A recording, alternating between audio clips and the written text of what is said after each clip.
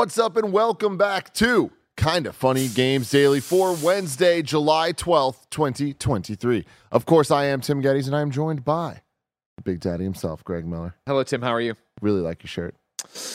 It's on its way out. Yeah? If we're being honest, of course, if you're an audio listener, I'm wearing my New Day podcast, of course, supporting the boys of the New Day over at WWE. But I've had this for a while, and you can see it is doing it's falling apart. It's starting because it still looks cool on camera, which I appreciate. Yeah, there you go, Bear. But you get in there, you see the screen printing is in fact. But I feel like it adds to it. I feel like it actually enhances the look of this particular graphic. Because of course this is it's made to look like an album cover. It fits the photo and the style of it. You know. I like it. It's a fine wine. Greg. Okay, then I'll let it keep going. The material's still great. Yeah, you know what I mean? That I'm a big fan of. Yeah. I wish, Xavier's face would fall off and go away. I know. You know what I mean? I love supporting Big E and Kofi. It sucks that I have to also support this sea urchin, this sea cucumber. Okay. Xavier Woods. Urchin? Always Is there a sea at the end of that one?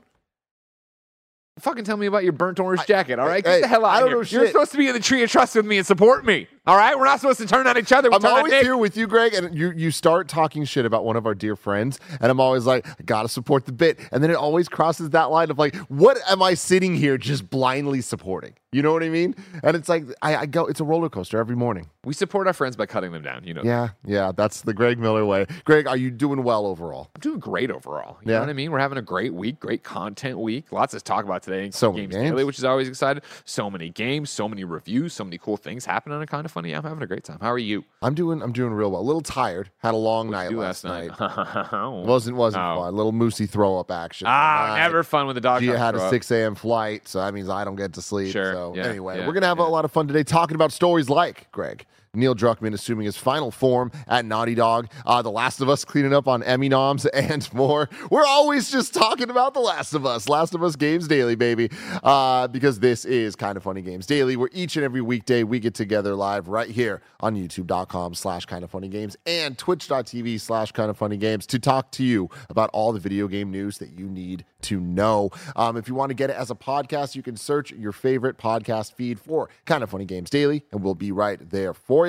And if you want to go above and beyond, you can go to patreon.com/kindafunny, where you get the show ad-free. You can be a Patreon producer just like Delaney Twining, the hero that we need. And you can get a whole bunch of bonus content, including a bunch of episodes of Kinda Feudy and Greg Way. Greg's always really good about answering your questions. You can get in there on Patreon, and he'll get in there and give his thoughts about whatever's in your mind at that moment. Whatever's in your mind, I'll give the thoughts about. Let me in your mind, ladies and gentlemen.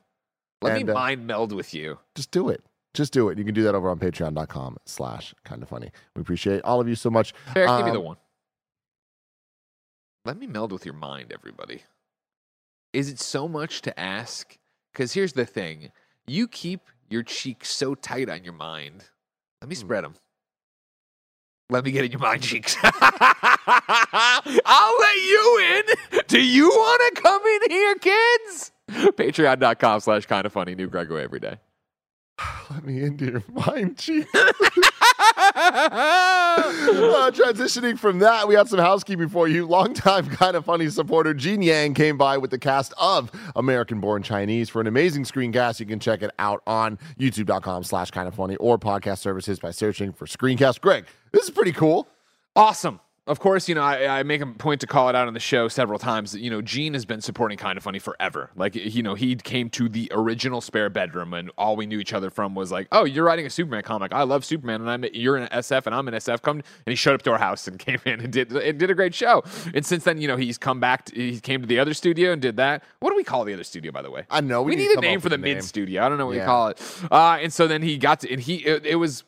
It's always a cool thing to bring somebody who supported us from the beginning here, because he walked around like, he's like, oh my God, this is, and he was like so into it, let alone the fact that, I was interviewing Gene about his comics, which is an accomplishment I'm going to try to take away from. But now, American Born Chinese has become a Disney Plus show. It's all out. It is actually awesome. I sat down and watched it all for the interviews and stuff like that. I had slept on it. You know how busy I am. When it feels like, holy shit, this show is great. You know what I mean? And of course, giving a window into a culture, that's what I love. You know what I mean? I've seen enough stories about myself that I can go, oh, that's exactly me. But the thing about this one, right, is like to go through and see the character of Jin in high school doing all these things and trying to fit in. That is so everyone's story, you know what I mean? But then to have the cultural stuff in it and then have this on top of it, otherworldly god story that's happening as well. Like, the show is great, and so it was a huge deal to have the cast in yesterday to talk about it. And, you know, we had basically everybody who is the familial unit for Jin or whatever on the show. They're awesome. It was awesome to talk to them and have them tell stories about how they were an actual family on the set, and they'd go out to eat, and they'd do all these different things. Even before we went live with the cameras, just having them catch up, right? Because it was this insanity thing of like, she was in Singapore, Chin Han was in Australia, and then Ben was down in LA. Or no, he wasn't even in LA. He's in America, though. So it's like this weird thing of they hadn't seen each other in forever. There was this time difference. They were all so committed and so happy to talk about this. It was awesome to see them. It was awesome to have the show, but then they all loved the product so much, and they got to tell these amazing stories, right, about like people coming up to them in the streets and crying about how much it meant to see that. It's like, it's awesome. This is one of those things we always talk about it Kind of Funny, right? Like, this is a passion episode of Screencast. We don't expect this to do numbers, right? This is something we did because we support the show, we support Gene, we want to do cool stuff, and we don't care about numbers. But I would really encourage people, even if you're like, I'm never going to watch that show, go watch this and listen to this, because even how they did it and what it was like on set and talking about working with Michelle Yeoh and all these amazing things, like, incredible. There's so much stuff in there that even if you never wanted to watch the show, I think there's something you'd get out of it, and then hopefully it would encourage you to go watch the show, which is amazing. Yeah. Definitely go check that out. And speaking of Screencast, we have even more stuff going on. Me and Barrett have a live reaction of the recent Ahsoka trailer, and it kind of blows both of our minds. I rewatched this last night, Barrett. It's really funny. Like, there was a specific line in the trailer that we didn't really talk a lot about, but the whole like Anakin talked highly of you moment. Dude, yeah. So check out our reaction over there on YouTube, because it was a good one. We have a really great conversation about our excitement levels for Ahsoka. And then later today, I'm going to be recording another Secret Invasion breakdown with New Rockstars, The Deep Dives, Eric Voss, which I'm really excited about. And then again, remember, we're going to be doing in review with the whole crew in a couple weeks for Secret Invasion. Over on the game side of things, Greg and Janet's Oxenfree 2 review is live now on the Kind of Funny Games cast. You can check it out on YouTube or podcast services. We'll talk more about that in one of the stories. And then over on Patreon, Greg and Janet did a 20-minute Oxenfree 2 spoiler cast as today's Greg Way. So you can get that whenever you finish the game. It'll be there when you're ready. Don't worry about it. You don't have to rush it. Go ahead, enjoy yourself. No one's going to spoil anything for you until you click on it. Then we'll spoil everything. Yeah. This week, there's a little note for everyone. We're not breaking up our streaming content on YouTube. This means that each day, KFGD, the Super Chat post show, and the stream of the day will be one big video on YouTube. It's an experiment. I know it's not convenient for people. There's back-end reasons that we're trying to do this. Essentially, having to jump from stream to stream, we're just losing everybody. But when we keep it this way, we're keeping everybody going, and it's easier to just focus on the content as opposed to like trying to desperately get people back in. So we appreciate your patience as we try to figure out the issues and best ways to go about this. Today brought to you by Bird Dogs, but we'll tell you about that later. For now, let's begin with what is and forever will be the Roper Report. It's time for some news. We have 7 stories today. A baker's dozen. Story number 1. TLOU's Neil Druckmann rules the world. This comes from Kat Bailey at IGN. Naughty Dog co-president Evan Wells is retiring at the end of the year, leaving Neil Druckmann to fully take the reins as one of PlayStation's best-known studios. In a message published on Naughty Dog's official site, Wells talked about his 30-year career in games and praised Druckmann, saying that he's incredibly confident that he's leaving the studio in the best hands. This is something that I've been discussing with Naughty Dog's studio leadership team for well over a year, and with Neil for even longer than that, Wells wrote. The decision brings with it overwhelming and conflicting emotions, but I've come to realize that I'm content with my time at the studio and all that we've accomplished together over the last 25 years. I couldn't be more confident in Neil's ability to carry on running the studio. It's the right time for me to provide the opportunity for him and others on the studio leadership team to steer the studio into a successful future. Druckmann praised Evan in a tweet, calling his legacy unmatched. Quote, sad to see my boss, mentor, partner, friend leave, but happy for him to enjoy a well-earned retirement. Evan, your unmatched legacy will forever be part of Naughty Dog. Evan Wells has been at Naughty Dog since 1998 with credits including Crash Team Racing, one of the greatest racing games of all time, and Jak and Daxter. Wells became co-president of Naughty Dog following the departure of founders Jason Rubin and Andy Gavin in 2004. Druckmann was promoted to co-president alongside Wells in 2020. Wells departs in the midst of a challenging year for Naughty Dog. While Last of Us has found great success on television, the multiplayer versions face setbacks and delays. The PC port, which launched back in March, has similarly been met with mixed reviews. Nevertheless, Naughty Dog remains remains one of PlayStation's crown jewels. Quote, I have no doubt Naughty Dog will reach new heights and continue to raise the bar for the state of the art. I have no doubt Naughty Dog will, there's copy and pasted twice there. This is pretty big, Greg. A retirement, a rare thing to see in our industry, but something that I imagine we're going to start seeing more and more on every side. Well, the question always becomes, like, of course, shout out to Evan Wells and everything he's accomplished, 25 years at Naughty Dog. Congratulations. And yeah, I like how Neil says, go enjoy your retirement. And then, of course, video game developers retiring are a lot like professional wrestlers retiring. Where like, oh, one more match. I'm hanging up the boots. Then they take 6 months, like, you know what? I still got a taste for it, and I can't wait to get out and do that. And, of course, you want to look at Evan, you know, you talk about the same thing we see in every industry, right? As people get promoted and go up through the ranks, and maybe you get separated from doing the job you actually love doing, and you lose that, right? So it'd be interesting to see if he comes back. I don't know anything, but I just know what we've seen with other people retiring. Mm-hmm. If he comes back, if he's going to do something small and independent, yada, yada. But for now, go out there, and take a breath, right? Like, again, it's interesting, you know, Kat, who isn't wrong, says, you know, it's in the midst of a challenging year for Naughty Dog. You're still fucking Naughty Dog, right? Like, you're still the crown jewel of PlayStation Studios. You're still going out on top. You know, I mean, especially, you know, to have the news about Evan drop yesterday, and then what we're about to get into with these Last of Us Emmy nominations drop today. Like, this is similar to like when Jack Tretton launched the PlayStation 4 and was like, cool, I'm going out now because this is awesome and I'm tired and I'd like to do other things. Like, what will it actually end up being? Who knows? Yeah, it's interesting because, I mean, you're right. We've seen it before of this happening and them kind of like being able to go back and just focus on games if they wanted to. Yeah. But, I mean, 1998, man, that's a long time to be with this company. For sure. And to think of like the amount of games that Evan's been there for, to be a part of, the amount of amazing classic either generation defining or genre defining, like just defining in so many different ways games, like dating back all the way to things like Crash Team Racing on the early days. But like Jak and Daxter on PS2, like we look back at these like mascot platformers and things like that as, you know, very specifically of an era, but like they were the AAA game then. Like, I remember distinctly there was a PlayStation Underground disc that had a preview of Jak and Daxter on it that Precursors Legacy, baby, never forget. Was the first time I ever heard or saw anything close to, you see that mountain over there, you can go there. Yeah. You know? And it felt like, oh my God, video games can be so many things. And then you take that to Last of Us Part 2, right? Of like the jump of how everything has grown, and on top of that, like the success of the show and all the other things. But like, yeah, talk about going out on top, man. Like, it's just such an impressive ride. And I hope that he ends up doing what he wants to do. And if he wants to just chill, you have earned your rest, my friend. 100%. And you hope that's the case, right? Like, I think, you know, we'll never retire. We're just doing, you know, what it like, we're not making industry-defining video games and all these amazing developers and yada, yada, yada. Like, I would love it if that was the case. If, you know, because Evan's still a young man, right? Like, to retire and be like, no, I'm going to go sail, I'm going to go garden, I'm going to go be with my family and actually stay out of it. That'd be awesome. But it feels like whenever somebody retires, they don't really retire. And back to the wrestling thing, whether it is making games or whether it is, I'd look at Reggie, who, you know, left Nintendo, right? Yeah. But then, of course, went to a bunch of different boards and a bunch of different senior leadership positions and writes a book and yada. Reggie honestly feels like he's in some ways more involved in the industry than he was before. Absolutely. It's awesome. And that is awesome. So it is really like, if you want to go if Evan wants to go and fade into the just background completely and be done with it all, awesome for him. If he wants to, you know, come back and do something on his own, awesome for him. Whatever it is, you'll be watching. We'll be watching. And then watching. And then Neil, cheeks. Jesus. Neil on the other side. So from Neil on the Naughty Dog blog, as Evan has pointed out, our good fortunes led to immense and steady growth. With that kind of success and size comes the need to reevaluate how we structure a studio leadership team that reflects the next chapter for Naughty Dog.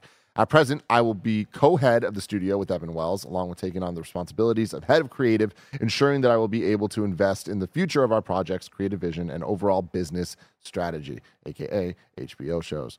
Allison Mori is getting promoted to studio manager and head of operations, where she will be responsible for Naughty Dog's overall operations and finances and will join me in steering the business of our studio. Arnie Meyer will be continuing his work in developing long-term cultural impact and well-being at the studio and is now head of culture and communications. That's awesome. Our head of technology will be Christian Gerling, who will continue to push us to new heights in innovation and technical solutions. And joining our already existing studio leadership bench will be Eric Peniglanan and Jeremy Yates as co-heads of our extensive and impressive art departments, while Anthony Newman will move into his new role as head of production and design. Well, I dropped this in there, right? So I built the doc today, blessings off on assignment. I added this context in there because I do think it's interesting that they keep talking about the studio leadership team and what does that actually mean and where does that actually shake out. And so Neil, Evan put up his post, then Neil put up his post. And I wanted that there just to show that, like, a little glimpse of how they're doing it, which is news to me. Like, I don't know. I've known, obviously, co-heads, Evan and Neil. I remember when that move got made. But to see this in here of like, okay, cool, but here's the overall team looking, right? And really to see Neil calling out that he'll be taking on responsibilities of head of creative, right? It's even though he's going to be head of the studio, head of creative seems like it'll be mainly his thing. You're overseeing everything, obviously, but you have then all these other heads that are the studio leadership team working, top down on what's happening there. Yeah. Sounds good on paper, sure. right? Yeah. Like, this sounds like a good structure for how these teams, from what we know from the outside and semi-inside in some ways of how these games are made, it feels like this seems to be trying to address some of the issues and criticisms people have had of the industry at large, but Naughty Dog in particular as well. So I'm hopeful here. Oh, yeah. I mean, it's, whatever, it's Naughty Dog. I want to see what they're going to do next. I want to see how it's going to be. Of course, it's similar to what I talked about with Evan, right? Of like, the higher you go up in a company, the less you get to do the things you want to do. So it is interesting to see Neil go to head of creative. And what does that mean? Head of creative would, of course, mean that you're overseeing creative, which I would imagine means you have multiple other people working on the games in terms of what the creative vision for the games are. So what does that mean for A Last of Us Part 3? What does that mean for the next IP? I think if, there's the rumors of Last of Us Part 3. There's, Neil being on the record of we have an outline, but like, do we ever get to it? Who knows kind of thing.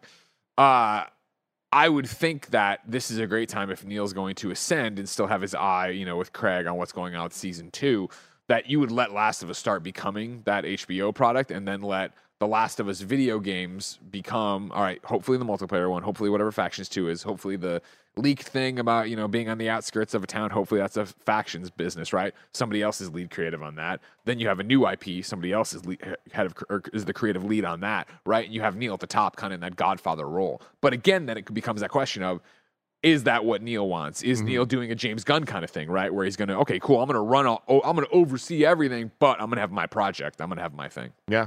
Totally. And I don't know when we'll find out, but I imagine it'll be a while. Yeah, but very excited for it. Staying on this topic, kind of.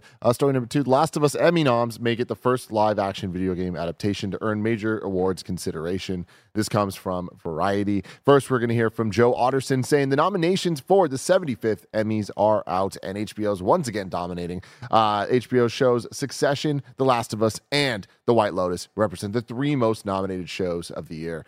And no one is surprised, Greg Miller. 3 amazing shows right there. Succession came out on top with 27 total nominations, including a record-setting 3 nominations in the Best Actor in a Drama category. Quick question, awesome. Is that not a comedy? Drama, comedy, dramedy. Succession? Yeah. No, not a comedy.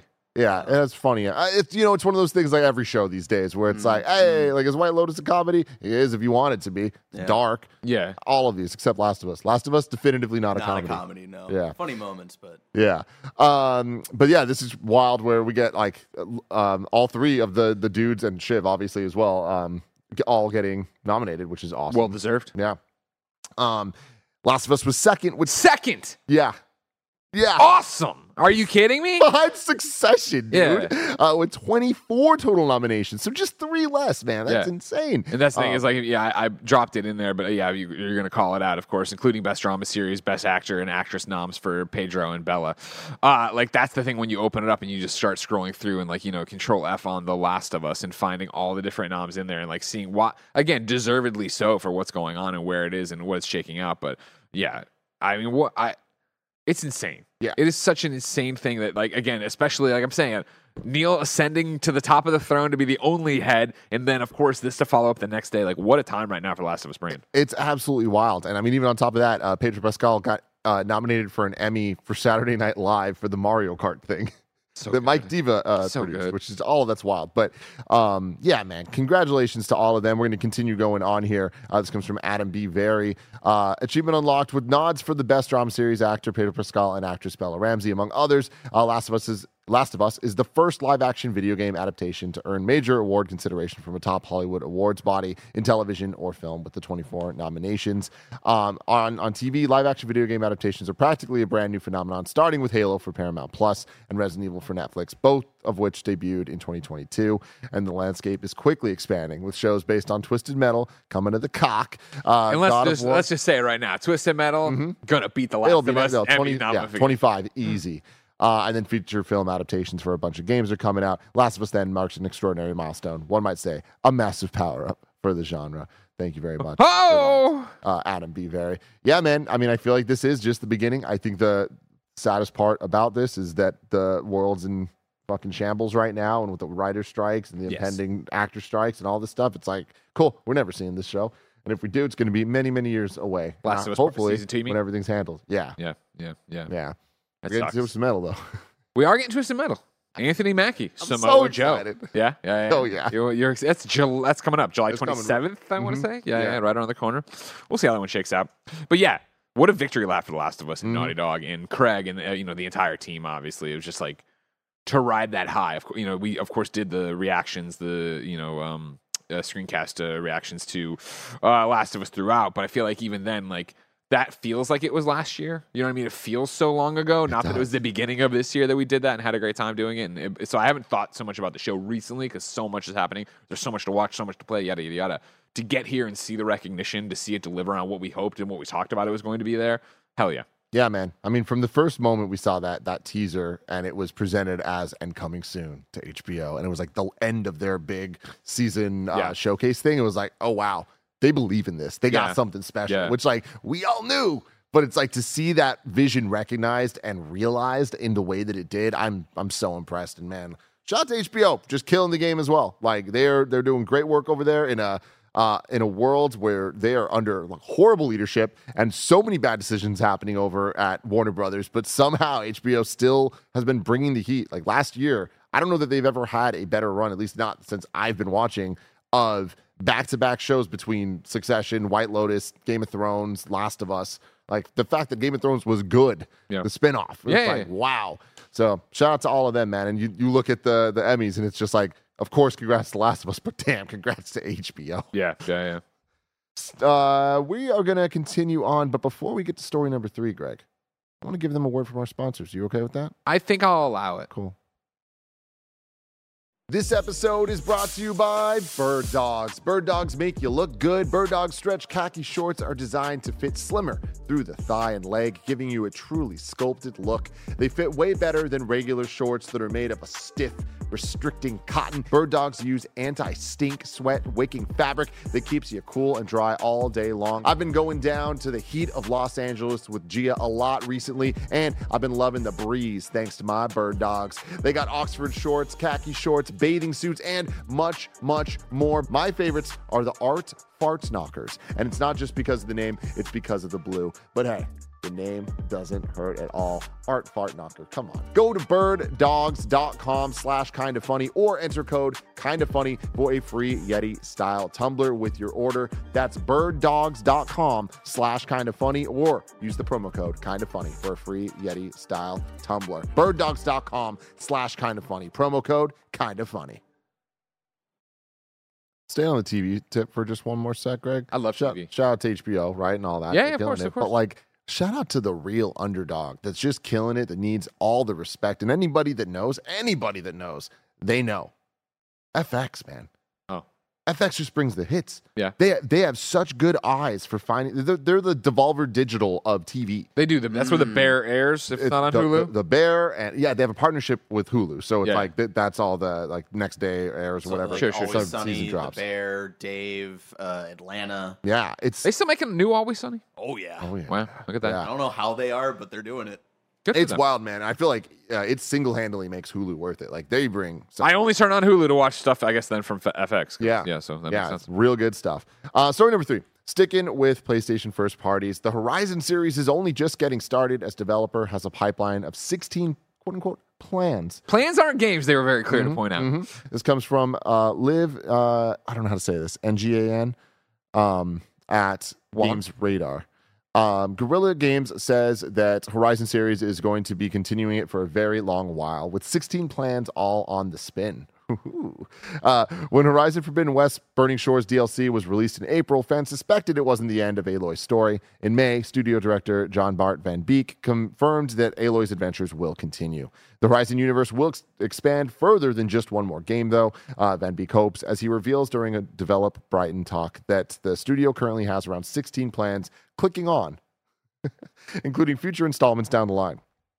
Quote, we're going to be continuing it for a very long while, he continues.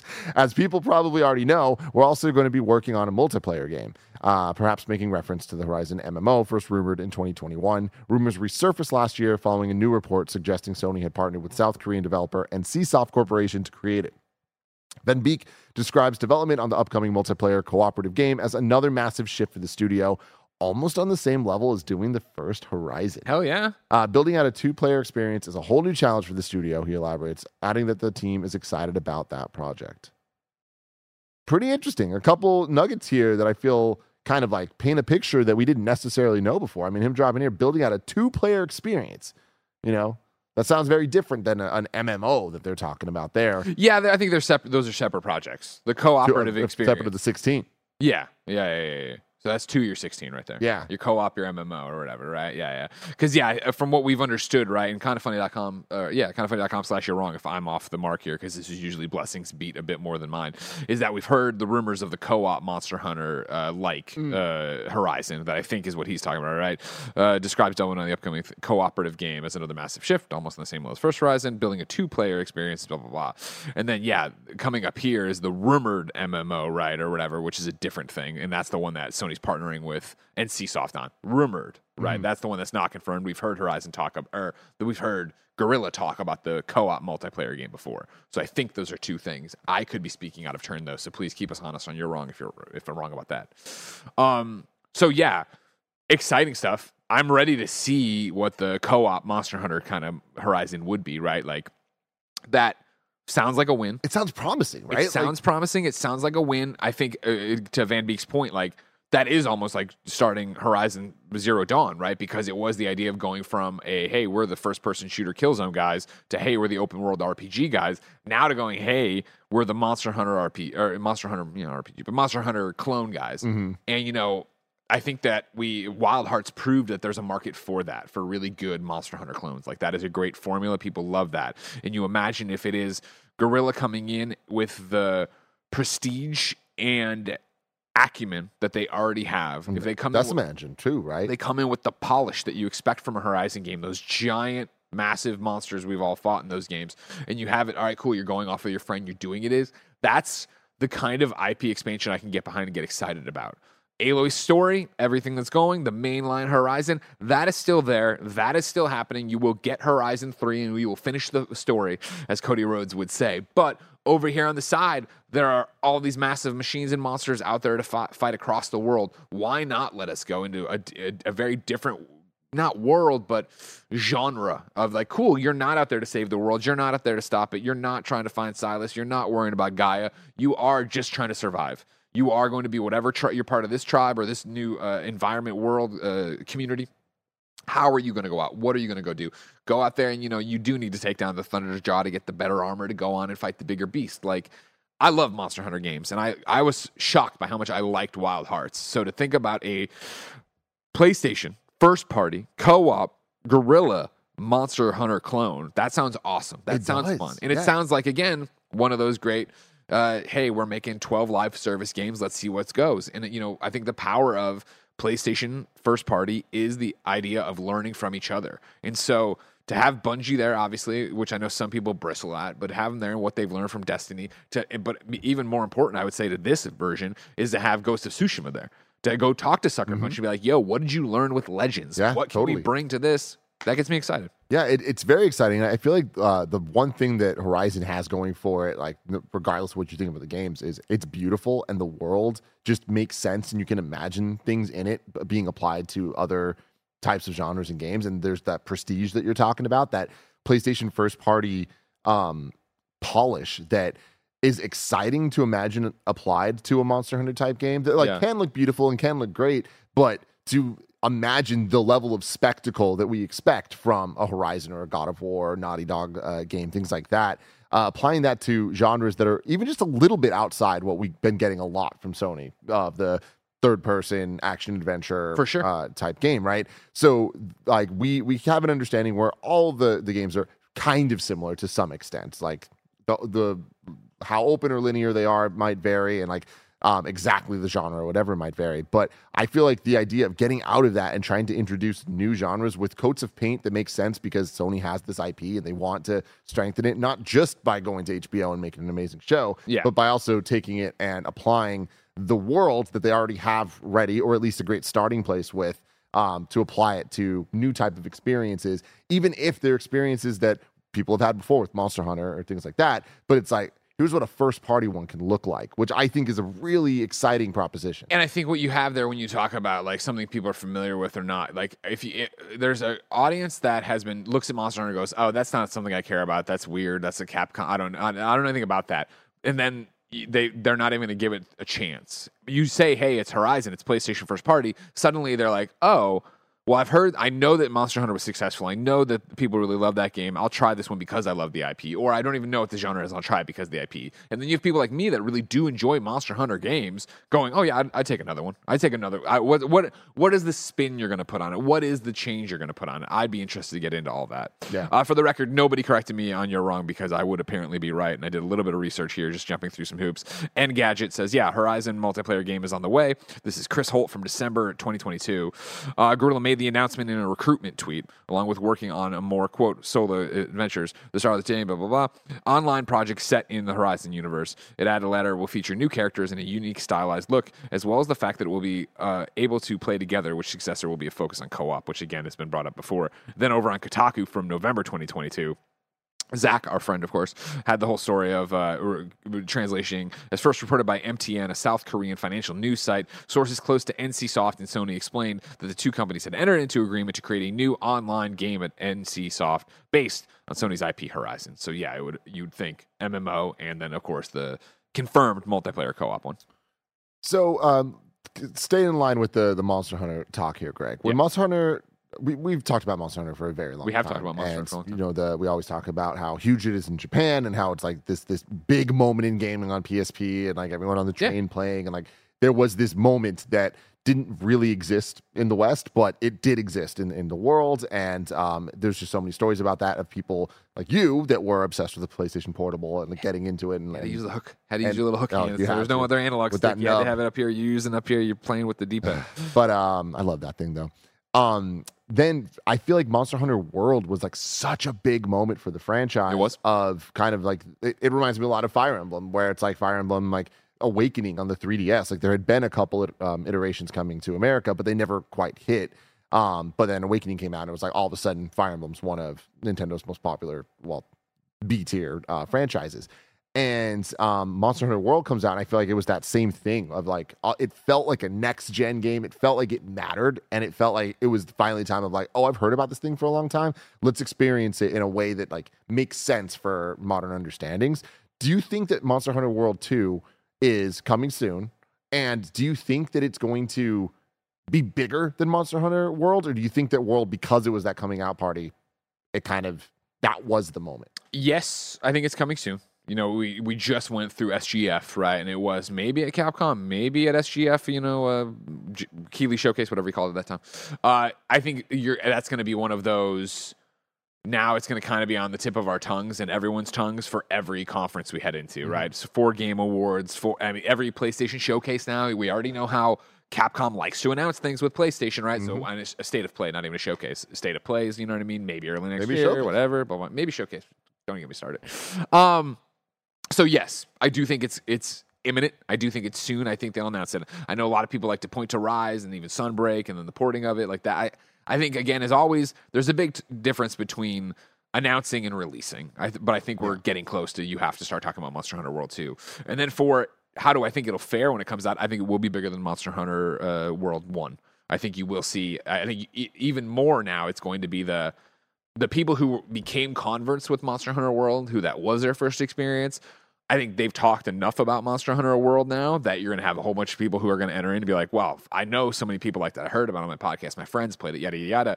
I want to get in there. I want to do it. And I think on top of that, I really hope you'll see more modern conveniences in it. Monster Hunter World, one of the reasons it was a breakout and I think was so great is it was all the learnings and pain points from PSP and into the Wii Monster Hunters and so on. They learned those lessons. They made a lot of changes to make it feel like, oh man, this is a modern Monster Hunter. It's not sticking to the things. And even Monster Hunter Rise, which I waited till and jumped in on the PlayStation 5 version of it this year, right? Yeah. I was shocked by, oh man, like they've made so many quality of life things from even like, this is a more traditional handheld Monster Hunter. It feels like it should be handheld because it was obviously on Switch. But they made so many changes there that are like, oh, this wasn't just a PSP version. It was, hey, a modern Monster Hunter portable one. I'm excited to see what a Monster Hunter World 2 will look like with, cool, we're here, we know what we're doing, we know what the audience kind of wants, we know what made this one hit. Let's go through and change that up. So I know you were obsessed with Monster Hunter World when it came out. Like, are you... And like seeing you now being obsessed with Diablo 4, like, would your hype levels for a Monster Hunter World 2 be like Diablo 4 levels of hype for you, or would it be like Spider-Man 2 levels of hype? It would be like Diablo. Well, I mean, like, and I got Spider-Man 2 by the end of the Diablo there, but like, it would be like the build up to Diablo of like, oh, I'm gonna sink a lot of hours into this. This is going to be good. It's going to be a me and Jen game, right? Monster Hunter World was a me and Jen game where we ran through and had the TV side by side and played the whole way. So I'm excited for that again and that experience of it. And I do think what would come down to me is as we get closer to it and the announcements and the blog posts and whatever, what are the changes? What are the updates? What is the ease of use? What are we doing and how are we going through? That would be for me. But yeah, Monster Hunter World 2 will immediately go to near the top of my most anticipated games list, no matter when it's announced. Very cool. In the same way, I'm honestly legitimately stoked for Monster Hunter now. If you're not familiar, that's the Niantic one. That's the Pokemon Go clone. I played it at SGF after like taking it on a lark of like, well, I like Pokemon Go enough, even though I haven't played it in a long time. Let's see what this one is. And I played it, and now we'll be walking as a family, downtown to get coffee, and I'm like, I could go for hunting a Rathalos right now. You know what I mean? Like, and it's just gonna be tap, tap, tap, swipe, swipe, swipe. Get the thing, do the thing. I'm stronger, but like, I'll tap on the pile of bones, get my resources. Like, yeah, like Pokemon Go works for a reason. And as somebody who like is more into the Monster Hunter franchise than he is Pokemon, like I'm like, yeah, all right, well, let's see what this is all about. Greg, I'm so in to Pokemon Go. I know you are. Like, it's becoming an issue, and maybe it's a good issue. It's not really a bad issue, but it's an issue for many reasons for me. Because this weekend, all right, I was asleep. I was laying in my bed, and I woke up. Do the sound for me. I looked at my phone. I was like, oh, man. There's a lot of squirrels out there I got to catch today. Yeah? And I went walking for 3 hours. Oh, my God. To catch these goddamn squirtles. I caught hundreds of squirtles, okay? Hundreds of them. Some of them had hats. Yeah. Some of them had glasses. Some of them were just squirting around. I got some shinies. I got hundreds of these little fuckers. And I'm walking around. I'm like, what am I doing with my life? And then, Greg, I took it a step further. Out exercising, walking around. I know. But like, I'm also like walking around, like having to be on my phone the entire time, walking down the street like a goddamn Did you ascend to the point of having a battery pack with you? I didn't need to do that with the power of the iPhone 14 Pro Max 2, whatever the fuck this thing's called. Cool. I was good all day. That was when I knew me and Jen had a problem, when it would be like, this weekend we're just going to go walk in Golden Gate Park, and I pack battery packs so that we could plug it and keep doing it. Yeah. It was great. It's amazing, man. It's made me and Goldfarb connect so much. The amount of times I'll just be like chilling, and I just get a raid request from him, and I'm like, guess I'm fucking catching gotta go. He needs my right help now. That shit's awesome, but this is me going above and beyond on this. And like, guys, I want everyone to understand. I'm ashamed. I'm very ashamed by this, but also very impressed for myself and excited for a future Tim. So there's levels in this game, right? You can get up to level 50. That's the max. Currently, I think I'm like level 32 or something like that. Nothing that impressive, but I'm working my way up, all right? Yeah. Goldfarb's 50. Duh. Of course he is. When you get 50 in-game, you unlock an exclusive bomber jacket for your character. Shit, fuck. That's the level 50 Pokemon Go bomber jacket. And I'm like, fuck, I need it. They released it in real life. You could buy the jacket. It was $130 fucking dollars. I appreciate that it was, meaning this is a purchase that has been made. You saw the price and you're like, it's like as you go to click buy, you're like, I still don't care. Like, this is bullshit, but you're still hitting. Oh, dude, they fucking got me. So I saw this shit and I was just like, oh, is this on sale? $99, Tim. Well, fuck. I bought this yesterday. I've never spent this money on a bomber jacket. Never even close. Anyway, I bought this shit. Fuck, it's worth it, though. I This know. is cool as shit, It's Tim. cool. I'm proud of you. Now, here's the thing, everybody. Here's the thing that's crazy about this. Lay it on me. I'm not wearing this until I hit level 50. You know what I mean? I have gotta to earn earn it. that You jacket. gotta earn it. We had this conversation last night, Tim. Did you get one for Goldfarb, or does he have his own? I did not yet, but I have been considering it. Because So I don't know if you know. now it's $99. There's a heartbreaking story attached to all this, where, of course, Andrew Goldfarb was my Bucky, and we played Avengers nightly all the time. And when the world fucking hated Avengers, and nobody cared except me, Tam, Sean, and Fran, the crew we were running with, we made a promise, me and Andrew Goldfarb, of, you know what I'm sick of?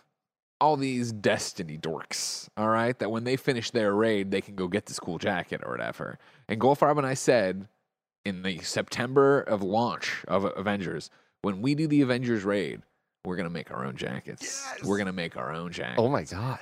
And then Avengers shit the bed for like 2 years trying to do any content or whatever. And then I think they eventually released the raid, but we just didn't care anymore. We never did it. Yeah. So and now the game's, all fucked up and stuff. We never. Game's all fucked up. I don't even try to keep up. I think it's off, but you can play it. But the stuff they're not updating, I don't fucking know. I Yeah. got things going on. I got a love baby to that. keep alive now. But we never did it. We never did the jacket thing. Dang, man. I love how much jackets and Andrew Goldfarb are related. It's a big deal. Surprising. It's good. I like that. Yeah. One day, you guys should figure it out. Maybe an updated version, because I want to see you guys in matching jackets. Him as your Bucky. Everything about this is perfect in my mind. Okay. I love it. I really love it. Maybe now we'll wait for our jackets for Monster Hunter co-op. No, not Monster Hunter co-op. Horizon co-op. Yeah. It could happen. Could happen. I saw someone in chat telling me that me having to wait till I hit 50 is a bad idea. Tell me why. Is it going to be years? I want to wear my jacket. Right? Yeah, so we'll figure that out later. Anyway, story number 4. They might have thought you meant like until you're 50 years old. That is a long time. Yeah, that is that's a long time. It's not as long as you think. No, they're saying years for real. Damn. Years, Tim. Really? Until you're 50. Huh? Story number 4. This is to get your character in Pokemon Go to level 50. Yeah, and I'm at level 30-something, I think. Yeah, I remember this. I mean, you got to play. You got to grind. Dude, I play. I know. I play a lot, but it's like that man. specific thing. I remember when I was obsessed, and me and Jen were obsessed, and we're playing. I would talk to Goldfarb, and he'd be doing fucking batshit crazy shit because he's a crazy person, and it would be, like he would have to. I want to see what level I'm at. I'm 34. C. George says in the chat, when you hit like level 44, that is halfway to 50. I'm level 32 right now. You're 32? Yeah. Dang, that's crazy. Dude, I'm telling you, like, I played. Yeah. Like, this isn't like, we did it for a weekend. Like, I mean, we fucking played. Yeah. You remember these games cast where I'd be like, I've just been playing Pokemon Go. God, this is insane, man. I have 527 of these fuckers. Story number 4. I look at it and I'm like, maybe I should do it again, But then I'm like, well, now I got a Monster Hunter now eventually. Yeah, but you don't yet. I don't yet. You don't have it. Jane, you're not king. Oxenfree 2 review roundup on Metacritic. That's a 80. And then IGN, it's at a 7. Carly Veloci says, while the similarities with its predecessor can make Oxenfree 2 Lost Signals feel too familiar, highlighting a few missed opportunities for expansion of its puzzle mechanics and for fresh world building, it still creates an intimate but epic adventure. The world's built out just enough to feel fresh and to lead you to some unexpected and surprising places. However, its real strengths are its characters. Riley's story is a standout, but she and Jacob come together to form a bond that carries you through to the possibly bitter end. The choice is yours.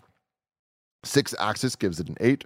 Miguel Morin says, there are so many expectations to live up to after delivering the first Oxenfree, but Oxenfree 2 charts its own course, delivering something unlike Night School Studios' previous games. It was sharper horror, more inventive storytelling, and a wider and a variety of systems to keep you engaged through hours of slow and somber small town exploration. And kind of funny, gave it a 4 out of 5. Janet said, I think Oxenfree 2 Lost Signals is great. I'm jumping right into the score. I'm giving this a 4 out of 5. Great game. I'm not gonna lie, I considered the 5 out of 5. I did for a second. I backed away because there are some issues I do have with the overall, I think, how they go about introducing certain elements of the narrative. But ultimately, this is a fantastic video game. I loved it. I think they jumped into the supernatural a lot quicker, which sort of helped with the pacing a little bit in a sense because you got into the drama a bit faster. It still has that classic Night School dialogue system of allowing you to choose an option or say nothing. There's a lot of freedom in the exploration, both in terms of where you're going within the island and also in terms of how you're interacting with the gadgets that you have. So the main mechanical shtick is that you have a radio and Shut up, Janet. I'm kidding. Play until 8, but there was no good break there. So. I beforehand when I screened it, I put it in. We don't have a TikTok break out of it yet or anything to see. I was like, Barrett, do this, and then just kind of around 8. Yeah, Janet was lead review. She gave it 4 out of 5. I concur. That was my score as well. Great on the Kind of Funny scale. Correct me here. Oxenfree was Oxenfree 1 the little animals in the forest? No. Okay, that was not. Thinking of Night in the Woods. Yes. You are. I am. And they were in a whole town too. They weren't just in a forest. They had jobs in a convenience store and stuff. So I'm dead serious. Okay, Just make sure we're on the same page. No, this was a group of teens lost on an island that were often in the forest. Okay. You had a group of teens led by Alex, who of course was mourning her brother who had passed away. You went to party on an island in a tradition, and then guess what? You found out they were like a ghost portal on that island. You had to get out safely or not. And time looped, and you had a whole bunch of stuff. And Oxenfree was very well received. I specifically asked Janet to be lead reviewer on this one, even though I was playing it for review, because Janet loved Oxenfree, the original. I did not. I could never click with it for a number of reasons or whatever. So I was shocked to find how much I liked Oxenfree 2. Yeah. I think it gets similar to what Miguel was talking about in the 6th Access review. It gets to its point faster so that it is like, okay, this is what we're doing, and then still managed to turn it on its head at one point. And, I talked about it in our review. Oxenfree, the original, was this time loop, right? You finished your playthrough and then you found out, oh my God, it's happening again kind of thing. And then there was a whole new game plus and yada, yada, yada. This game isn't. Oxenfree 2 is not a time looping game in terms of when you're done, you're done. You start a new save, you start a new story, right? But what I appreciated is it still feels like it is. Because when I went back into the game, the people you meet on first blush, and I was like, what are you doing? Knowing them from the end of the game, I was like, oh, this is so cool of going... I have a problem both with the amount of free time I have and then my dwindling interest of replaying a game. Even a game I love, I'll sit down to replay it and eventually becomes like pulling teeth. I'm like, I know what's going to happen. My second playthrough of this was as engaging as the first because I was making different choices, interacting through different dialogue things, finding new shades of the characters, new stories that I hadn't done. And I'm excited to do a third one, run back through. So I really enjoyed this game. Sorry if I missed this, but do you think people could jump into just this one? I do. It is what Jan and I had this conversation. And there's no spoilers in the review, and like we said at the top of the show, there is a spoiler cast over on Patreon as a Greg way. I do think you could jump in not having played the first one, but what I recommended is that you go read the Wikipedia synopsis, because I did that too, where I was like, "Ooh, it's been a lot of years," and again, I didn't do the New Game Plus thing, so I needed what was the true ending and all that jazz. Read through that, and then it was like, okay, cool. Like I felt better about that. Cool. Yeah. Well, check it out. Oxenfree 2, everybody. Story number 5, Xbox launches new voice reporting feature. This comes from Dave McCarthy at Xbox. Starting this week, we are releasing a new platform-wide voice reporting feature to Alpha and Alpha Skip Xbox insiders that gives players the option to capture and report inappropriate in-game voice chats. More specifically, this feature equips Xbox Series X and S and Xbox One players with the ability to capture a 60-second video clip of an in-game voice incident they believe violates our community standards and submit it as evidence to our Xbox safety team for review.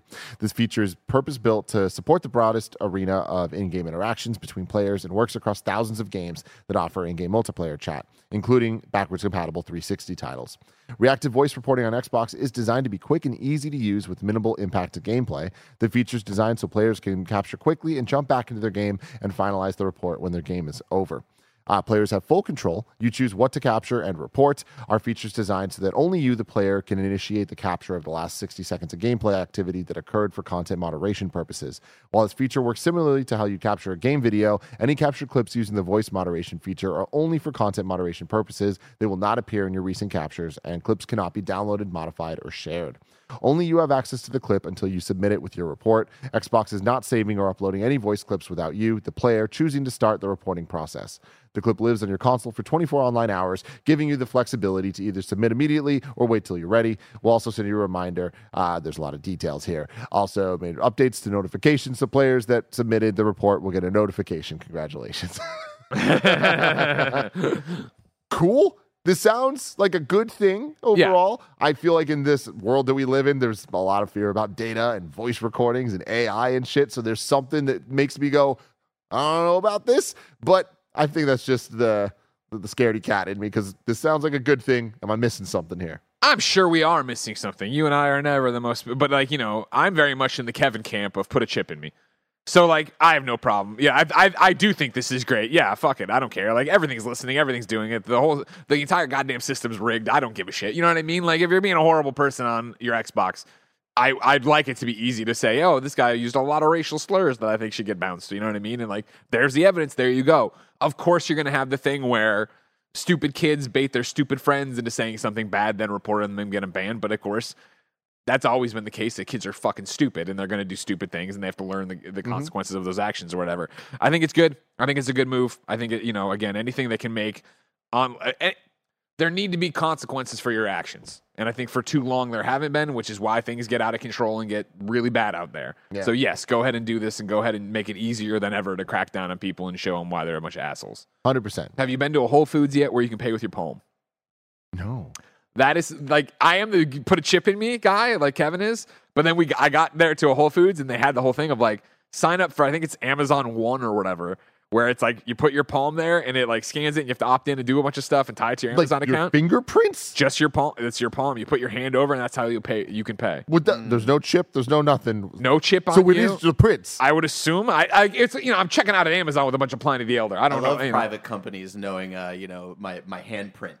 That's fucking weird. Let me read. I'm gonna get this for you. Okay. You know that we always talk about one Amazon, the 80s, how people were scared of quicksand and shit. Yeah. I feel like growing up in the 90s, like your fingerprints, man. If someone steals your fingerprints, see again though. So I don't know. I'm showing Barrett. If I'll put it in here and I'm gonna read from it, but I'll drop it into KFGD. Barrett Langley says you pay with your soul, but it's not. It's not your fingerprints. It's just the palm of your hand, which whatever. Here we go though. Meet Amazon One. One scan does it all. Amazon One simplifies everyday interactions. It's free, contactless service that lets you use your palm to pay, enter, or identify yourself. A quick and easy way to make a payment, enter a venue, blah, blah, sign up once, then use wherever Amazon One is available. You're in control. You choose when and where to use your palm. How does Amazon One work? Your hands are uniquely yours. Your palm is made up of tiny distinct features on and below the surface. Many are indiscernible to the human eye or the standard camera. The Amazon One device is designed to read them. In seconds, a process of proprietary imaging and computer vision algorithm captures and encrypts your palm image. To create your unique palm signature, Amazon One uses the information embedded in your palm to create a unique palm signature that it can read each and every time you use it. Why use the palm? Your palm consists of multiple... We didn't go into this. It's uniqueness, of course. No two palms are alike, and features of its ease of use. Amazon One is capable of recognizing your palm in seconds, and no need to touch anything once you've enrolled. This really couldn't be easier. And it's private, of course. It says your palm your palm is a personal part of you, and you alone decide when to hover it and when to keep it private. You don't know that. I'm going to be chopping off hands and buying everything for free over there.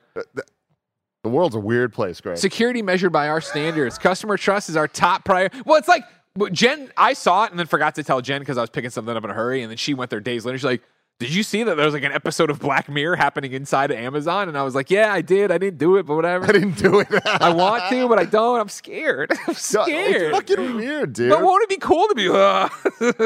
Yeah, in like a fucking science fiction movie, not in real life, man. Customer trust is our top priority. We treat your palm signature just like other highly sensitive personal data and keep it safe using best-in-class technical and physical security. I just want my ID on my phone. Can somebody figure that out in California? Yeah, that I do agree with. And that's the thing is I like tapping with my phone to pay. Tap. So that I should just be able to have all my driver's license on there. I got my insurance card on there. I got my boarding passes on there. Yeah.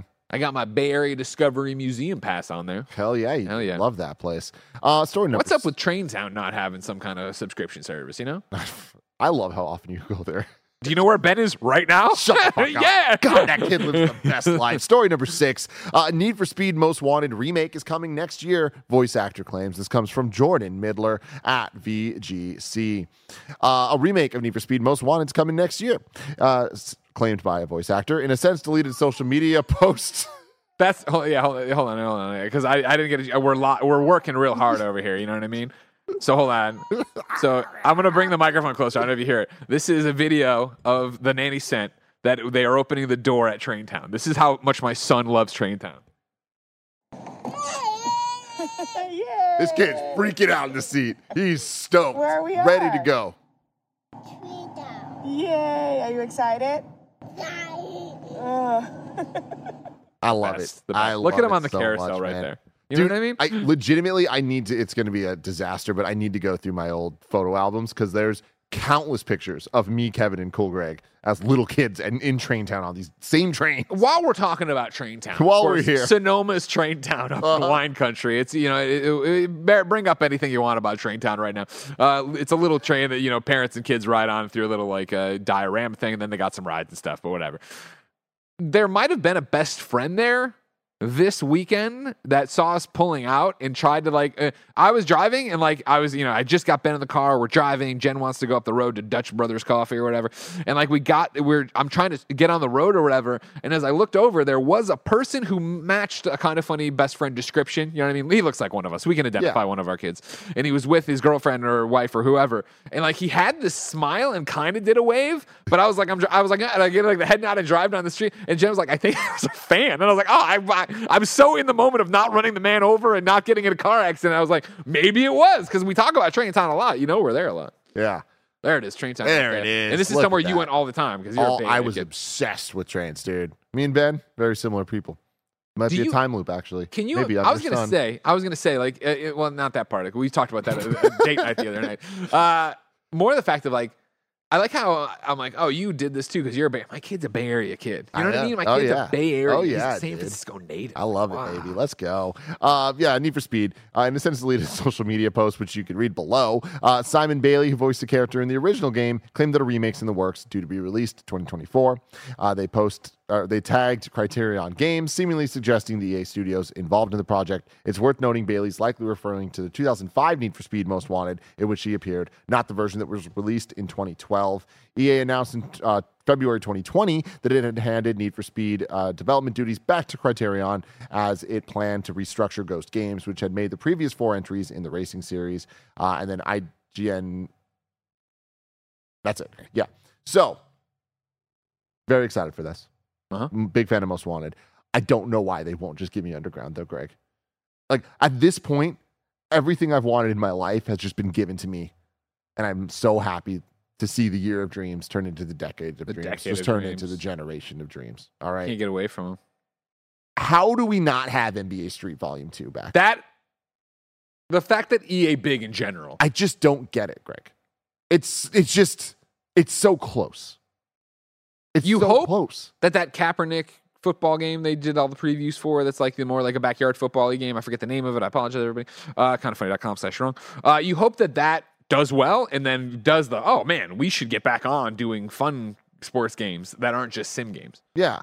And then Need for Speed Underground, there's just there's a cult following around it. And Most Wanted's great. Arguably better. I understand. But I'm just we're getting so close. Anyway, excited for this. Like that it's a remake. Like that I believe that this is happening. And I like that it's the 2005 one, not the other one that came out. That was fine during the 360 era. And then, do you have any thoughts on this? Do you care at all? No, I'm not that guy. They're very cool games. And then another leak thing here. IGN tweets a LinkedIn post from a Ubisoft marketing employee has listed Assassin's Creed codename Red, the upcoming game taking the series to Japan, as, quote, the biggest blockbuster for 2024.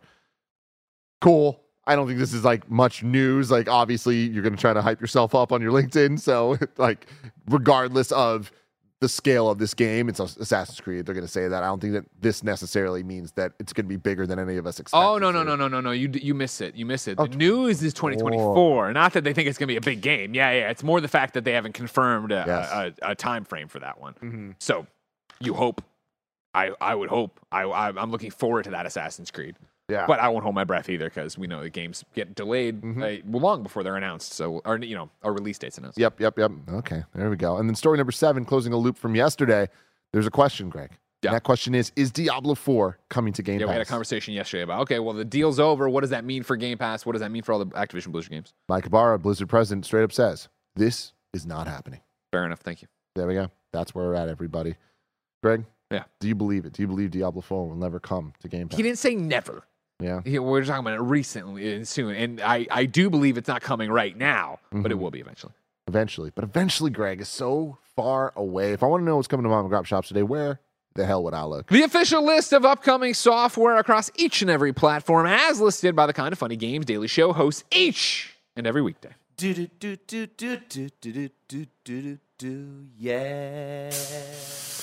Ton of stuff out today. Rain World, Test Drive Unlimited, TLOU Connect is coming out. Wow. The Bug Snacks coming to iOS. Oxenfree 2, Lost Signals is out. Barrett, get hype, baby. Mario Kart 8 Deluxe Booster Course Wave 5 is out, so I know what my night plans are. And today is the end date of the Pokemon Go 7th anniversary party, so a lot of Pokemon Go talk today. I got to catch some squirts, everybody. Gotta catch them squirts. And then Sea Horizon is out. Strike Force Kitty, Mordhau, and Mr. Carr, and the Knights Templar is a movie coming to Netflix. And that's it for the games there, Greg. Good games, everybody. Yeah. Oh, and also, this new website has TV stuff, so I'm getting distracted here. After Party Season 2 came out on Apple TV Plus. Me and G watched the first 2 episodes. Fantastic. If you aren't watching the show, go watch Season 1. It's so good. Another shout out, Apple TV Plus. Killing the game over there. Okay. Then let's do little deals of the day. PlayStation Plus game catalog and classics for July have been announced, all available Tuesday, July 18th. PlayStation Plus Extra and Premium game catalog looks like this. We got It Takes Two, Sniper Elite, there's a lot here. Sniper Elite 5, Snow Runner, World War Z, The Ascent, Undertale, SpongeBob SquarePants, Battle for Bikini Bottom, aka BFBB, Melty Blood, Type Lumina, Dismantle. Dismantle, a game I really enjoyed on Steam Deck. That was a Brian Altano recommendation, kind of living through the zombie apocalypse kind of thing. I don't know if I will, but it'd be fun to jump in there and get some trophies. Of course, Barrett showing Undertale, which he loves. Circus Electrique, Dynasty Warriors 9, Samurai Warriors 5, My Little Pony, Fast and Furious, Monster Jam, and then PlayStation Premium Classics, Gravity Crush Portable, Twisted Metal 1, Twisted Metal 2. Gotta get ready for the series. Hey, I think I might play through Twisted Metal 2 when it comes next week.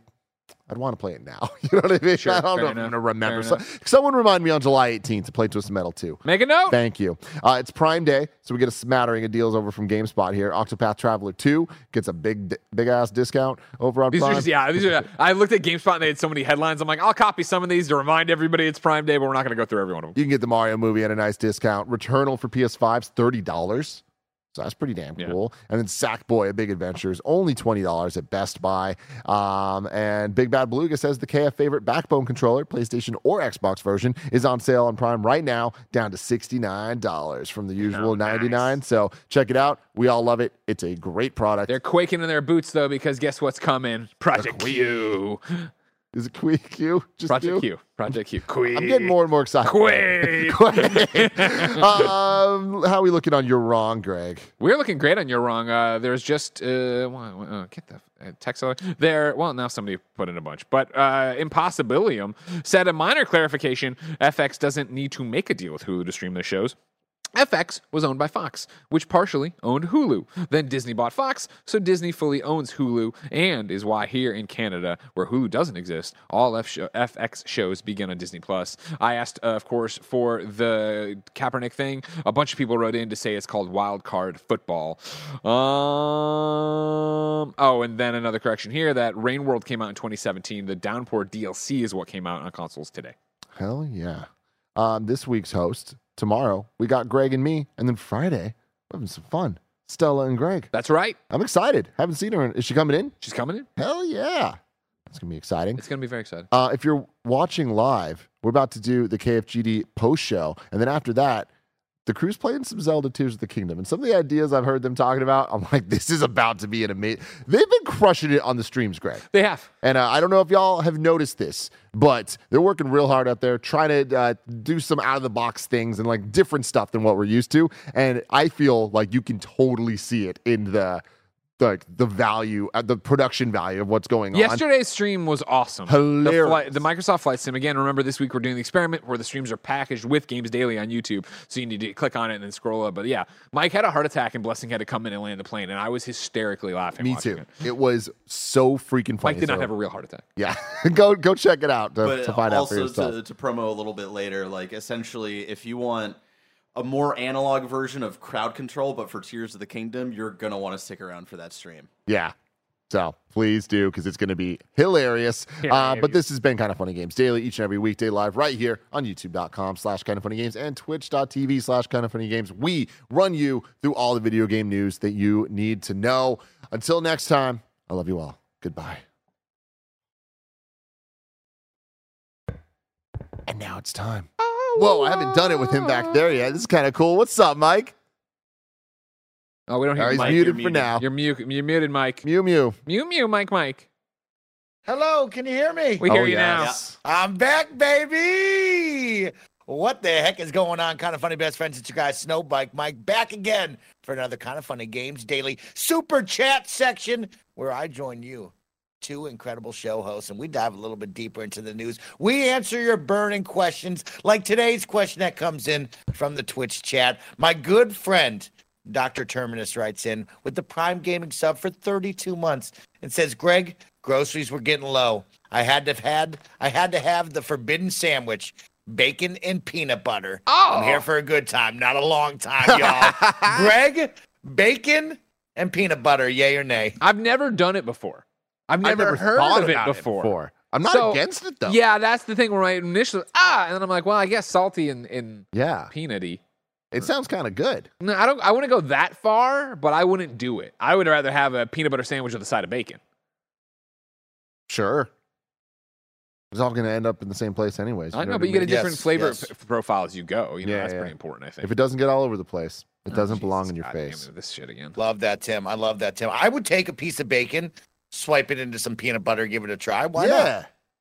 All right, Doesn't let's make some bacon and get a loaf of bread and peanut butter. Let's give that a try. try. Bake it up. Of course, Kind of Funny Best Friends, we're back for another fun Super Chat segment. You can get involved whether you're watching live on YouTube and or Twitch. Don't forget, if you Super Chat on YouTube, you'll get your questions, comments, concerns read live here on the show. And of course, if you're watching over on Twitch, you can resubscribe at the tier 1 through 3 level or use the new feature, the Hype Chat feature, just like one of our best friends just did. Of course, the Zachalak writes in with the $1 hype chat and says, hashtag free Mike. I thought we went over this already. Tim, get me out of this box. Get me out of this virtual box and let me sit next to you again. I miss your face. I mean, you can do whatever. Y'all can do whatever you want, man. We have a whole studio here. You got to stick, to the Mike. Twitch chat. The Big Tuna writes in with the tier 1 sub for 3 months and says, hey, Tim, I got my girlfriend bought me the purple version of this past year. Great jacket, Tim. So I guess they have a purple jean jacket like yours. Oh, cool. I want to get a white one and a black one. Okay. Yeah. Just letting you all know. Greg, where do you fall on jean jackets? Have you started wearing one yet? What do you think? No, I'm not a jacket guy. You know, like I have a few. You got some good ones though. Yeah, Jen bought me some good ones. You know what I mean? Yeah. For like bomber jackets for that E3 I did that then ruined E3 and killed it. But it's like in general, like I'm a sweatshirt You're a crew neck guy, yeah. I'm a crew neck guy. Yeah. I'm a suit guy, shirt and tie guy. For sure. But yeah, I'm not a hey, let's go do the jacket thing. I like that. Oh, Barrett's got it. Barrett's got it. Yeah, There you yeah. go. Barrett He's looks got dark denim. I like your little pigeon He's got guy the dark too. denim. Yeah, I he's look got at the this thing pigeon on the man. back of Barrett like so many times a day. It brings me joy. Whatever. What's his name? Petey? Petey Hank, Pablo. Hank the pigeon. I like Hank. Hank makes me happy. Speaking about jackets, Gary the Third writes in with Gary a tier 1 III. sub for 61 months and says Tim should get into Destiny and get the new jacket every time a raid comes out. Tim, Seems like have you too much thought about work. getting the raid jackets? So wait. Are the jackets real? Or is it just in-game jacket? No, The they're jackets real. are 100% God, that's real. fucking cool, man. Very cool. Barrett, People are can you just pull up great. a couple of the jackets? Can we show some jackets of the Destiny raid jackets out here? That's really cool, man. But I might need to rethink this Pokemon Go situation. Maybe how long will it take me? How hard will it be for me to get to 40 from 34? Let's call it 'Cause maybe I'll do that. Goldfarb will know. Yeah, Ooh. good. We need to call the Farb. These are some fire jackets, I mean, Tim. dude, Look at the inside of this when it opens up. Yeah, man, this is cool. Scroll one I'm more happy. photo over. Look at that, Barrett. Look at the inside. Show them the inside. Oh. Oh, we're calling people now. Yep. Hello, you're on Kind of Funny Games Daily. How are you, Andrew Goldfarb? I'm good. How are you? Good. This is a simple question. Tim bought the Pokemon bomber jacket for Pokemon Go. He says he doesn't want to wear it until he hits level 50. But then everyone in the chat flipped out and said that will take you years to do. So now we're just trying to lessen it. He's at 34 and he wants to know how long it'll take him to get to 40. I think it won't be too bad. 40 was the original level cap, so he's still hitting he's still sort of beating the game if he does it that way. Yeah, when you hit level 50 in game, that's how you get the bomber jacket. So you can't get it without hitting 50. Yeah, so we're it's a aware good, of that, but now we're asking how 6 levels he's got to go up from 34 all the way up to 40. Yeah, he could probably do that if he's playing a lot. He could do that in like less than a month, I think. Oh shit. Okay, great. Because That's Goldfarb, I bought the jacket in real life. Oh my god! and I don't want to wear it until I hit level 50, but that seems not cool. So I'm going to do level 40, everybody. Sounds good. That's fair. I believe in you, Greg. We still have to get our Avengers jackets. We talked about that on the show, the heartbreak of it. You know what I mean? I'm not even sure we can still do it. Can we even still do it? Probably. All right. Well, we'll talk about it later. All right. Bye, Goldfarb. Love you. Love you too. Bye. Fucking love that guy. What a good the guy. chat saying he's wrong. The chat saying there's no fucking way. I assure you, Goldfarb is not wrong about Pokemon Go. I kind of like this, though, because I want it to be a fun grind for me to wear my real jacket. Sure. But 40 feels important. We're putting it on 40, everybody. You okay with that, Mike? 40. Put it on 40, Tim. Good. You know what? We are getting a lot of support over on the Twitch chat right now, and they're taking advantage of the new hype chat feature, just like one Tina Narvaez Jr. writes in and says, if we're talking clothes, have any of y'all made the switch to 5-inch inseam shorts? Just got Ray into them. I don't even Tim, know. That's a are you a Mike thing. shorts guy yet? I'm not a shorts guy. I love shorts at home, and any chance I get, the lower Mike, the inseam, get the off better. that chair right now. God damn it. Look at that. I'm in this tush. room. I can do whatever I want. No, I'm going to come in there. I'm going to run over there. I'm a big fan of the short shorts. 100%. 5-inch sounds long to me. Oh, long. No, I'm joking. Okay. Can you go shorter than 5-inch? I feel like that's getting dangerous. I'm going to look into it. We're going to try out some 5-inch shorts in here. Thank you, Tina, for writing in. Just also like Tina, or just like DJ Kento, y'all ever had Elvis's fried peanut butter and banana sandwich? Shit goes hard. Greg Miller, you ever had that? I never have. No. Wow. Okay. Not that specific thing, but banana and peanut butter sandwiches. Oh, my God. My whole body just got wet thinking about that. Jesus. Dance Floor Christ. Demon resubscribed with the Prime Gaming sub for 78 months. Says, fuck, marry, kill. Jesus. Bongos, Almost Kiss, Geostorm podcast wheel spins. All right. Well, I would kill Almost Kiss because we killed Almost Kiss. When someone pointed out, yo, It's not cool. that you guys are doing it because you're not afraid of kissing each other. But if someone showed up, they would think you're that makes sense. Yeah, no, we love kissing each other. So kill that. And then I'd fuck Bongos and then marry Geostorm podcast. Geostorm podcast. I gotta fuck the podcast, baby. The Disaster Cast. You gotta love that shit. The song. I can get down to that song. Don't You know what I do mean? that. Don't do that. Don't do that. Uh-oh. Okay.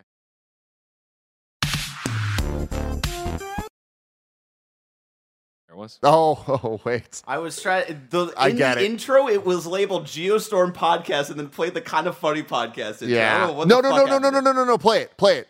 Oh.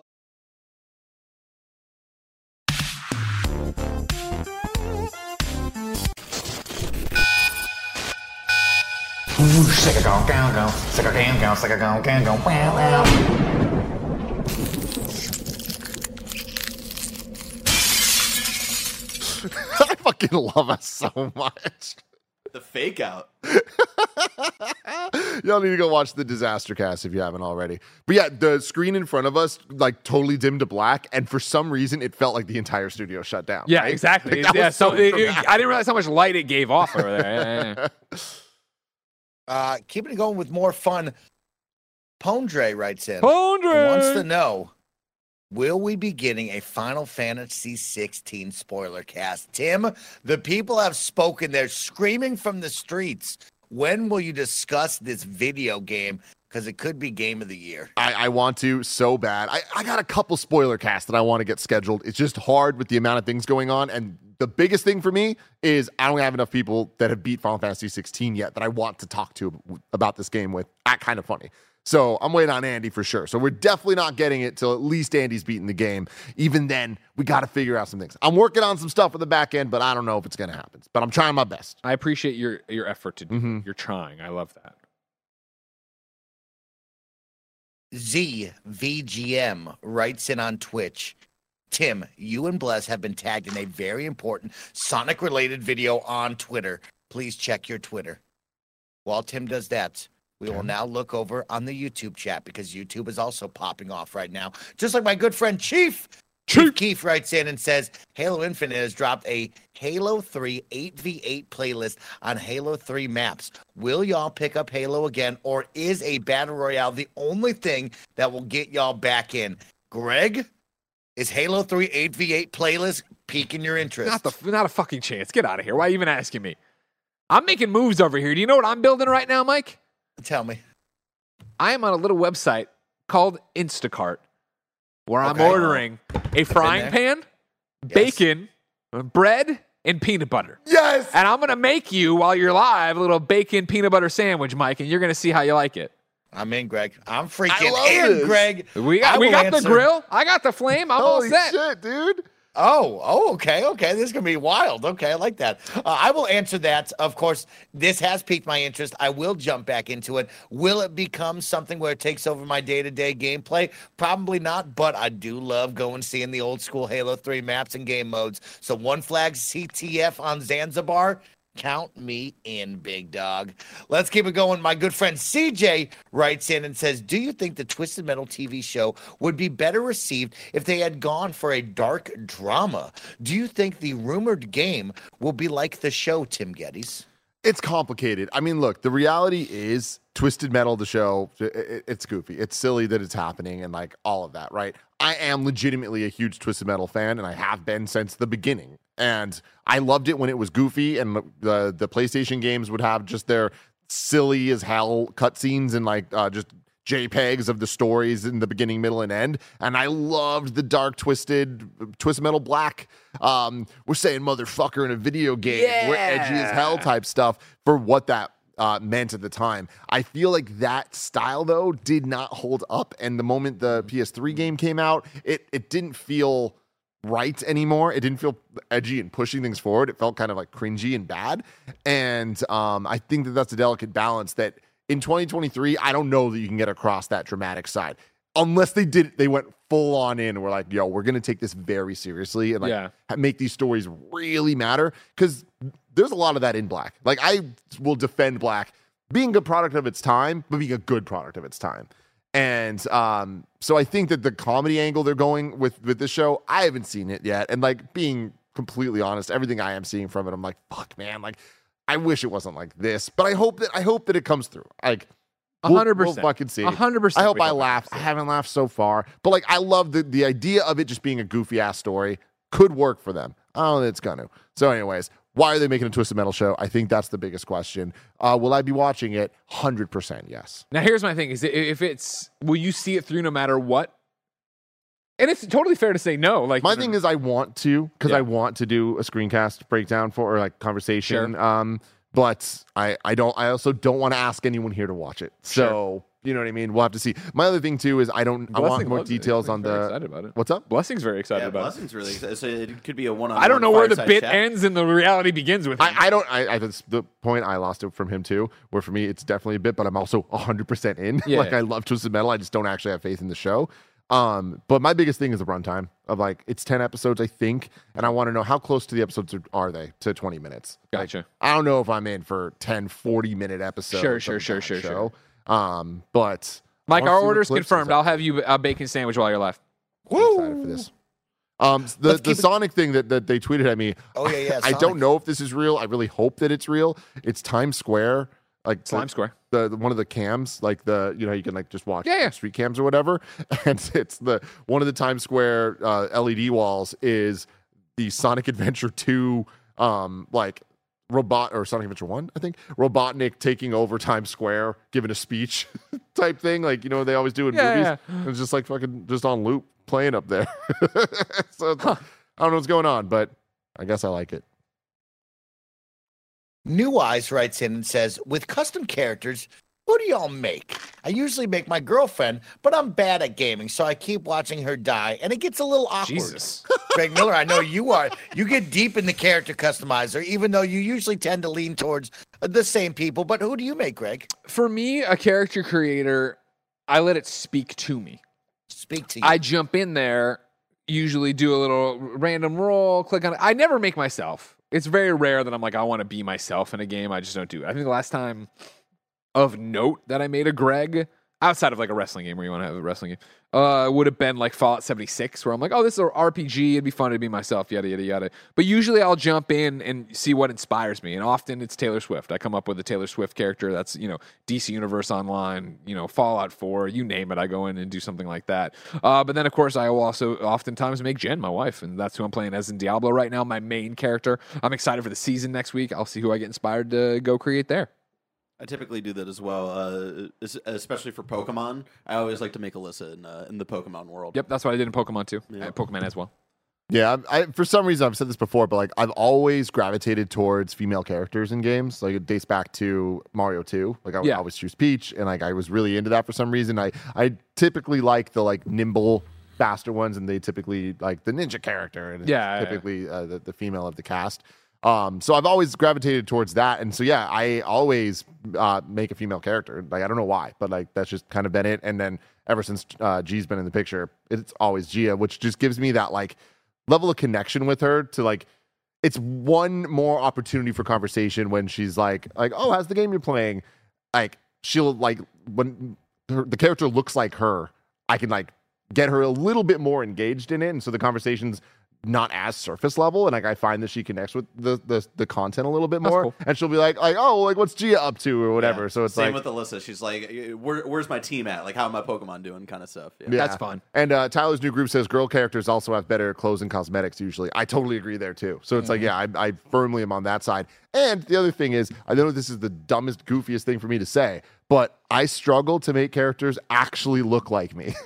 I know that it's like I know I am the most generic fucking dude, and it's like easy to like look at even the default on the creative characters and be like, that's just Tim. That's just Tim. It's like, why can't I choose what's way my hair part goes? I feel like I have a similar thing where it's like I almost feel like I have a self-face blindness where I don't know how to like make where I'm like I don't know what my features are. It's fucking weird. Yeah.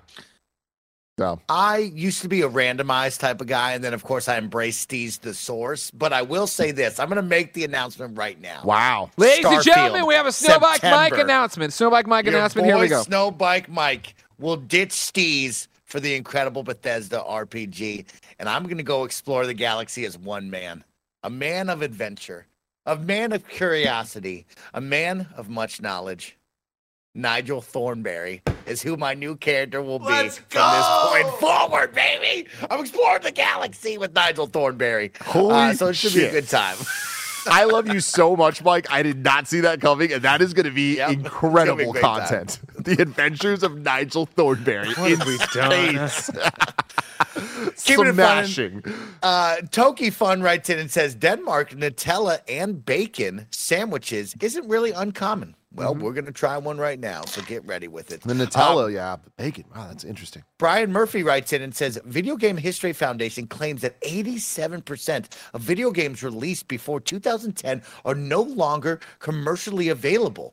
Do you think Sony, etc., have a duty to maintain access to these materials? Thoughts, Greg Miller? We talked about this a bit yesterday on Kind of Funny Games Daily. This was one of our news stories there. I don't think it's Sony. I mean, like, no, I don't know. I'm, I'm a product of consumerism and capitalism, right? So I don't see it. I mean, it's how it's always been, right? That like, not every game is backwards compatible. We're talking as long as I've been in video games, if I didn't hold on to my Sega Master System, there's some game I can't play there, right? So it's so hard to separate, like, how that's problematic, what we should do about it, who it is. I don't turn to Sony, Xbox, and them and go, you have to do this. I think if Xbox is trying with backwards compatibility, they're doing that and seeing if that moves the needle. But again, I think for the overwhelming majority of people, they don't care. The old game is old, and it exists in a Let's Play. It exists in a YouTube video. Like, are you going to go back and play those things? It doesn't keep me awake at night. I'm excited. I'm happy that there's people that it is a passion for, that they do want to chase, that they want to make sure it's there for. I love the Video Game History Foundation. I talked up yesterday the Grab Bag magazine thing I used to do with them. You could still do. I just unsubscribed because the finances of you go and you give them the money, you get a random EGM or Game Informer from the old histories. I loved it. So yeah, it's like a weird one that I think it'd be awesome, if every video game was digitally available and yada, yada, yada. But then I know the diminishing returns on that of how many people would play the random ass Sega Master System game that I'm thinking of that isn't, you know what I mean? Like, yeah, I do think that this kind of ties back to one of the stories we had earlier in the main show of Evan Wells retiring, where it's like we're seeing the first wave of games industry people retire because it's still a new industry, all things considered. And I think that we're getting to a point now with the big three of Nintendo, Xbox, and PlayStation where we're seeing them really get into different aspects of gaming and like to really like start caring about things that they probably should have been caring about since day one, but just the state of how big video games are now, I think that now is the time for everybody to look around and be like, we need to do something about this. And like, they need to be the ones to do it in the same way that we always talk about the standardizing that PlayStation has been doing of PlayStation Studios having all the accessibility options and all their teams kind of like putting out their projects. And it almost feels like they're learning and growing from each other step by step on that. Yeah. And then Microsoft's doing an amazing job too, all that stuff. But I feel like that is all stuff that needs focus and needs to be cared about, or else it just doesn't happen. But the moment that they're doing it, it's standardized. Everyone's thinking about it that way. I think that the game preservation is a very similar thing where, it might not be the most worth it investment, but I do think that it is a very important investment. And I think that they look at it that way, even if it's not financial. They just look at it as like important for the industry overall. Again, as important and as big of a priority as acquiring every other company in the world? No, but I think that with this, you get that type thing. So I don't know. I know it's not on anybody, but I feel like they're the only ones that can do it. And I expect that more is going to be done than less. I don't think everything's going to be done, but yeah. I like that a lot, guys. 3 games come to my mind as of recent where I wish I could still play them, right? And one of them I'm kind of lucky on because Steam allows you still to play Gotham City Imposters, right? God. And I love that game. Mind you, there's only 3 other kids playing it, but I love that I can still play it. But Daniel Dwyer had a great no-clip documentary about one of my favorite childhood games that I wish I could still play, which is Black and White. That came out of Lionhead Studios, which is like the God sim with really big mythical animals. Loved that game. And then last night, I really wanted to play the original Sims 1, but I have no way of playing that. So, bring back old games. Old games are old, and I like old games. I like you're out there stumping for a game IGN.com gave a 7. Greg Miller's verdict on Gotham City Imposters was Gotham City Imposters is a functional shooter with a sense of humor and a Batman license. It's got plenty to unlock, but it's not all that deep. Go, shoot, win, over and over. If you're looking for a first-person shooter that doesn't take itself seriously, have at it, but don't expect a FPS revolution. Oh, I love it. What a game. I love the Shout history you have. Yeah, you're the best, Greg. Coming in, we got a couple more questions, and then we got to get out of here. So let's run through them.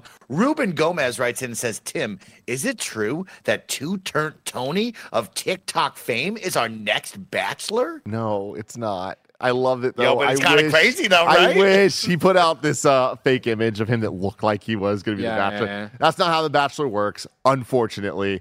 That would be incredible, but not yet.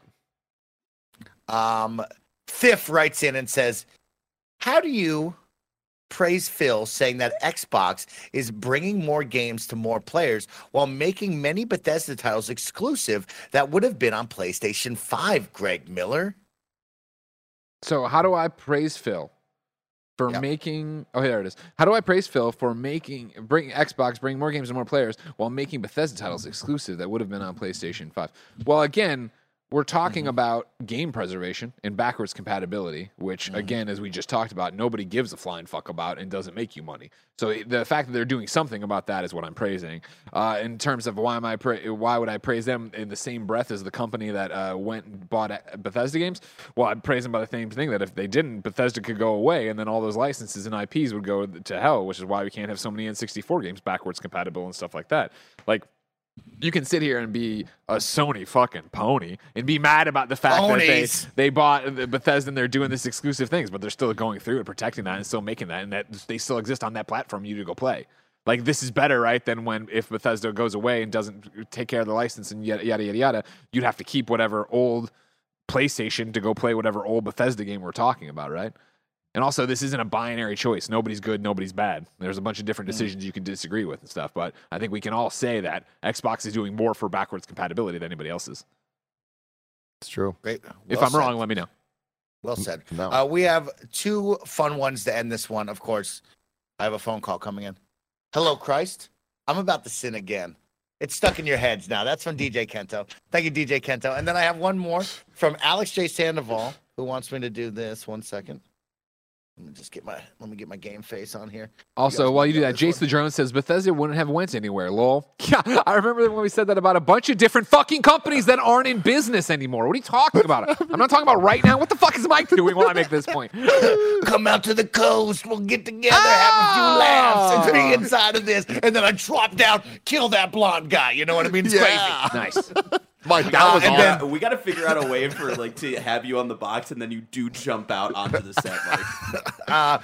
Coop, I will hit you up. Thank you, Coop. And thank you to everybody that has tuned in and supported today's Kind of Funny Games Daily Super Chat section with me and your 2 incredible show hosts. Of course, we're doing something new this week. If you're watching over on YouTube, guess what? There's no new link to click on. You can stay right here and enjoy the adventures of Hyrule with one Nick Scarpino. If you're watching on Twitch, y'all know the deal. You don't got to go anywhere. Get comfortable and enjoy. But if you are just watching Kind of Funny Games Daily, thank you so much for tuning in, whether you're watching on podcast services around the globe or youtube.com/kindoffunnygames. Make sure to scrub on back if you want to rewatch the show. Leave a comment down below on what you think of our weekly experiment here with trying something new. And most importantly, thank you for tuning in to another Kind of Funny Games Daily. Mike, before you go, for your stream, this is a tease for people to come over. Tease. Do you want peanut butter on both sides of the bread, or do you want peanut butter bacon bread on top of it?